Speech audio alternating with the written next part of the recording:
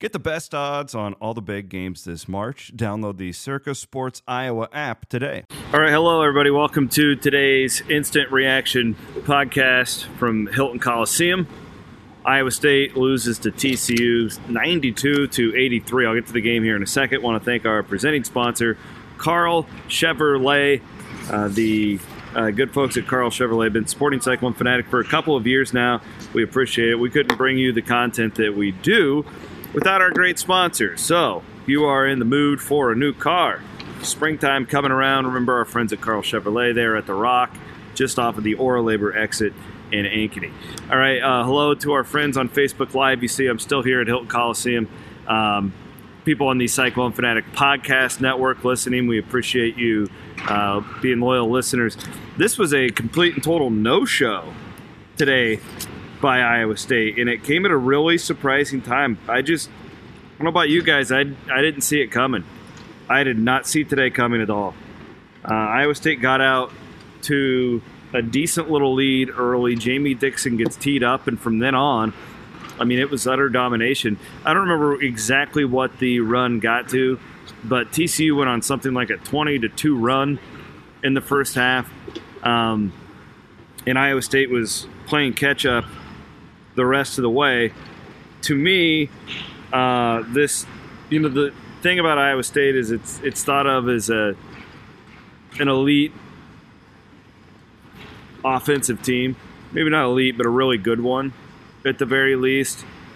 But I would make the argument the reason Iowa State came into today at 7-3 in the Big 12 and was able to, get some impressive road wins and whatnot. They just defensively, Iowa State never had it today. The dribble drive, it was eerily similar to what Kansas did a few weeks ago on Big Monday, except TCU is no Kansas. TCU goes 53% from the field, and Iowa State really had no answer. At one point to start the second half, I think TCU made like 8 or 9 straight field goals in a row. I would love to know how many of them were just wide open layups or dunks. It was ugly, guys. Assists, 19 assists for TCU today. And the thing is, a lot of times at Hilton, if you have a really bad defensive performance like Iowa State did today, these Iowa State teams will shoot well enough to bail you out, and that absolutely didn't happen. Iowa State goes 29% from 3, but it was at one point they were like 1 of 12, 1 of 11, something like that. And then you start pressing, which Iowa State did. Really the only offensive player for the Cyclones who I'd say played well was Michael Jacobson. He went 8 of 10, but I would also say he may have been, I don't want to say the worst because everybody was bad on defense, but Jacobson really struggled down low for Iowa State defensively today. Shayok was okay, but he was 1 of 7 from 3. He had 24 points, so clearly he was a little bit better than okay in 35 minutes, but he still had 5 turnovers, 15 turnovers today for Iowa State.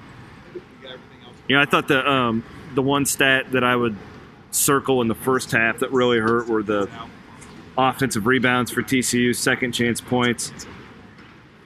It's a frustrating loss. I don't know where else to put it. You come into this, Iowa State's ranked 13th in the initial release of the seedings, and you feel really good about that. And then, again, I just think it was a complete and total no-show. And defensively, it bled into the offense, or maybe the bad offense bled into the defense. I don't know. But I don't know. They didn't look. I guess the part that was weird, they didn't look pissed off about it either. And maybe I'm just reading into that. This team's bounced back from tough losses before. I think too, it's just so odd for fans because you guys aren't used to losses in Hilton Coliseum. You're used to maybe losing to a Kansas or maybe losing to a highly ranked team. Iowa State just doesn't lose to teams like this in Hilton Coliseum. And it fires people up, which is good. That means you really care. It means you're passionate, and that's exactly how it's supposed to be. But that's what makes these so tough to swallow. TCU's not a bad team. They're 17-6, 5-5 in the league. They're probably going to play in the NCAA tournament.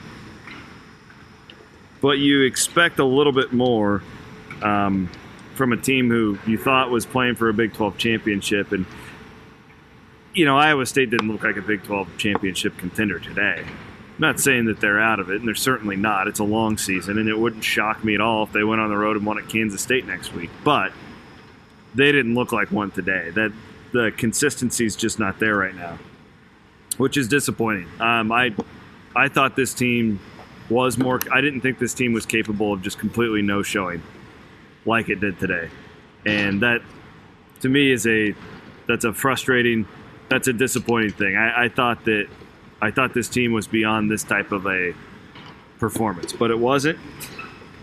Good or bad, the bye week is next for Iowa State, and got to go back to it's gut check time for this team. You're still in good spot, 7-4. I mean, it's still this team will drop. This loss will drop them a little bit seed wise, no doubt about it. There's still plenty of time to come back, but again, you just don't. That's the thing you just don't expect to see in Hilton. I think that was. I saw my friend Travis Hines was kind of just tossing around on Twitter, what losses over the last few years are the worst. This loss, it didn't remind me of the Tennessee loss or the Milwaukee loss because those teams just weren't very good. This loss reminded me of. Do you remember it's 2014? I think the Baylor loss. That was the team that lost to UAB in the NCAA tournament.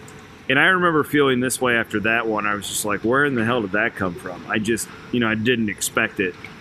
And at least that game, they were in it.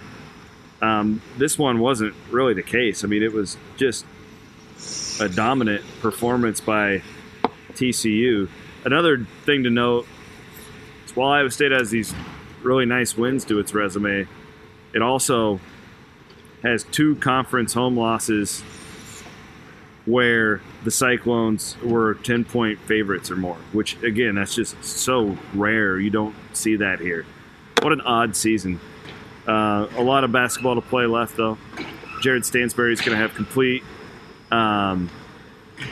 coverage, as will I. And we thank you guys for watching. We thank you for listening on the Cyclone Fanatic Podcast Network.